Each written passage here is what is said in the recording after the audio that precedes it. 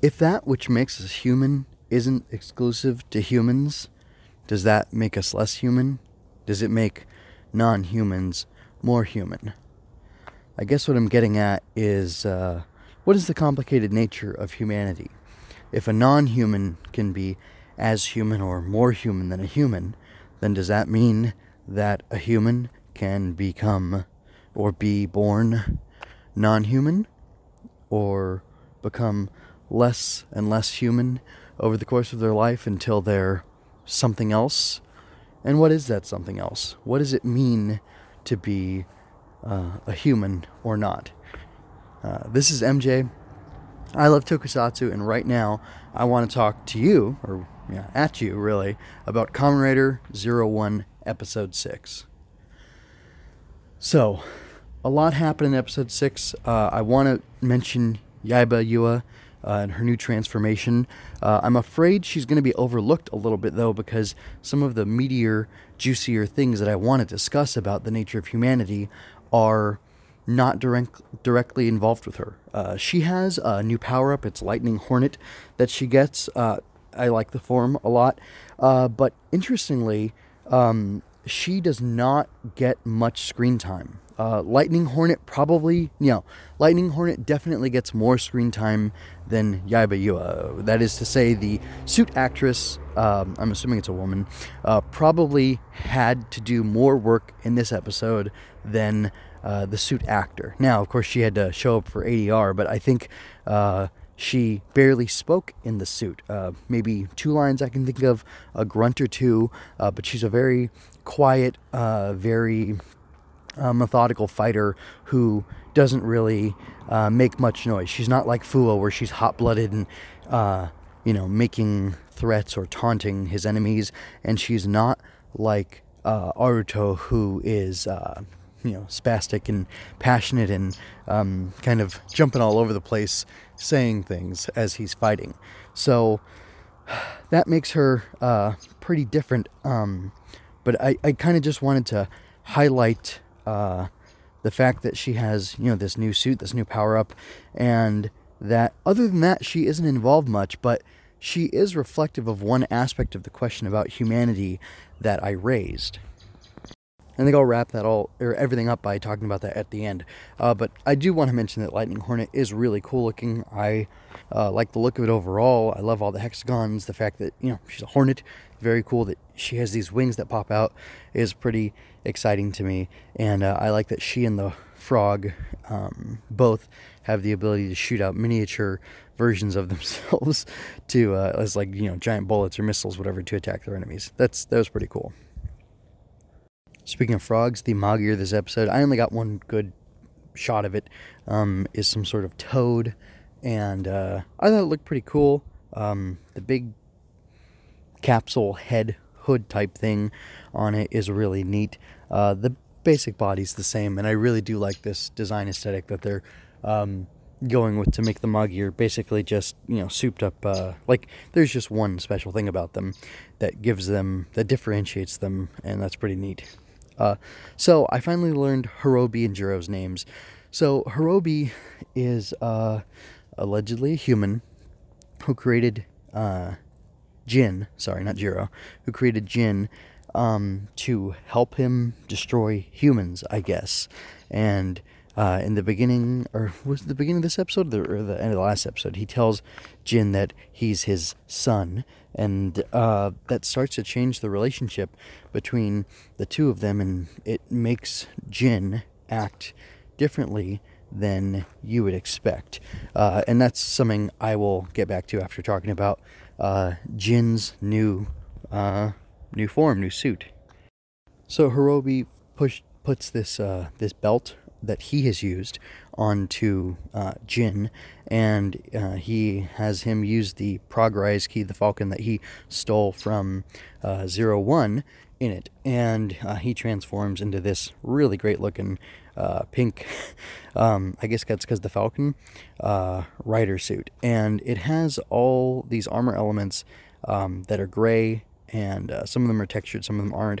But my favorite thing about this suit is that when he opens it, it's not authorized, it's not progrise, it's force rise.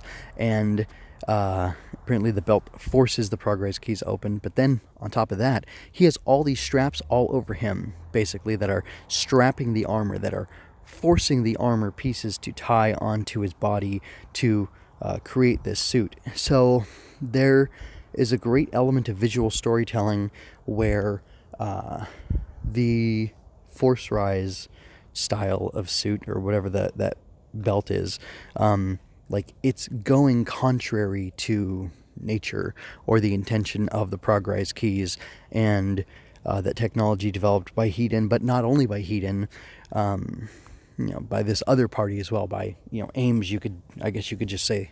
But that's really fascinating to me. I just love the visual storytelling in the suit.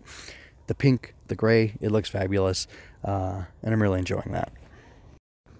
So getting back to the human versus non-human thing, and the AI humanity, something I basically believe in or am okay with. We have this CNA who's a voice actor, or Seiyu for the weebs among us, and her father, or her owner/father, Mr. Tozawa, had a daughter who was a voice actress, and she died 3 years previous to him getting this android duplicate, basically, and he has decided to live with her as his daughter and get her a job as a voice actress. And I think he says he recently found out about Hedon, I guess, and their androids and stuff, which seems strange because it seems like a huge company, especially if they were able to be responsible for the explosion in Daybreak Town 12 years ago. But anyway, he's an old guy. He might be out of the loop, which is fine. But anyway, it seems to me like he bought her and programmed her shortly before his birthday as kind of like a gift to himself. Like, I could see him want to, treat himself sort of like, hey, I miss my daughter, and it's almost my birthday, and it'd be wonderful to have her with me for one last birthday. And anyway, the whole story with them was really touching, and I love how dramatically it contrasted with Hirobi and Jin, because Hirobi basically tells Jin, hey, you're my child, you're supposed to do what I tell you to do, and you're old enough, you're strong enough, basically, that you don't need my protection, and yeah, we have a different sort of family dynamic, and that's not who we are. And this really gets to Jin, and when he sees Mr. Tozawa again and again protecting Sienna, he kind of loses it. He has to be given that belt and taken over, have a download before he fully commits to fulfilling his father's will. And it's really interesting to me. And another thing that strikes me as interesting is that Sienna seems to have the memories of the actual daughter, and I don't know how that happened. I don't know how that makes sense for that to be the case, especially if he just found out about Hedon and he just recently bought her. So I don't know if maybe I don't know. That stuff doesn't make sense to me. And the most striking thing to me is that Jin has this quasi-heroic turn where he wants her to be saved because he's touched by how this father is trying to protect his daughter. And that was really impressive. And it made me kind of question, the whole humanity thing versus the androids and stuff, especially because we have Yaiba Yua, who acts so coldly and efficiently. The way she moves in her suit, it's very stilted and rigid and extremely efficient. She almost feels like a machine. And she's supposedly the one developing this technology, but then this guy with the little robot toy on his desk gives her the Thunder Hornet or whatever it's called, and says, I made this especially for you and I want you to test it out.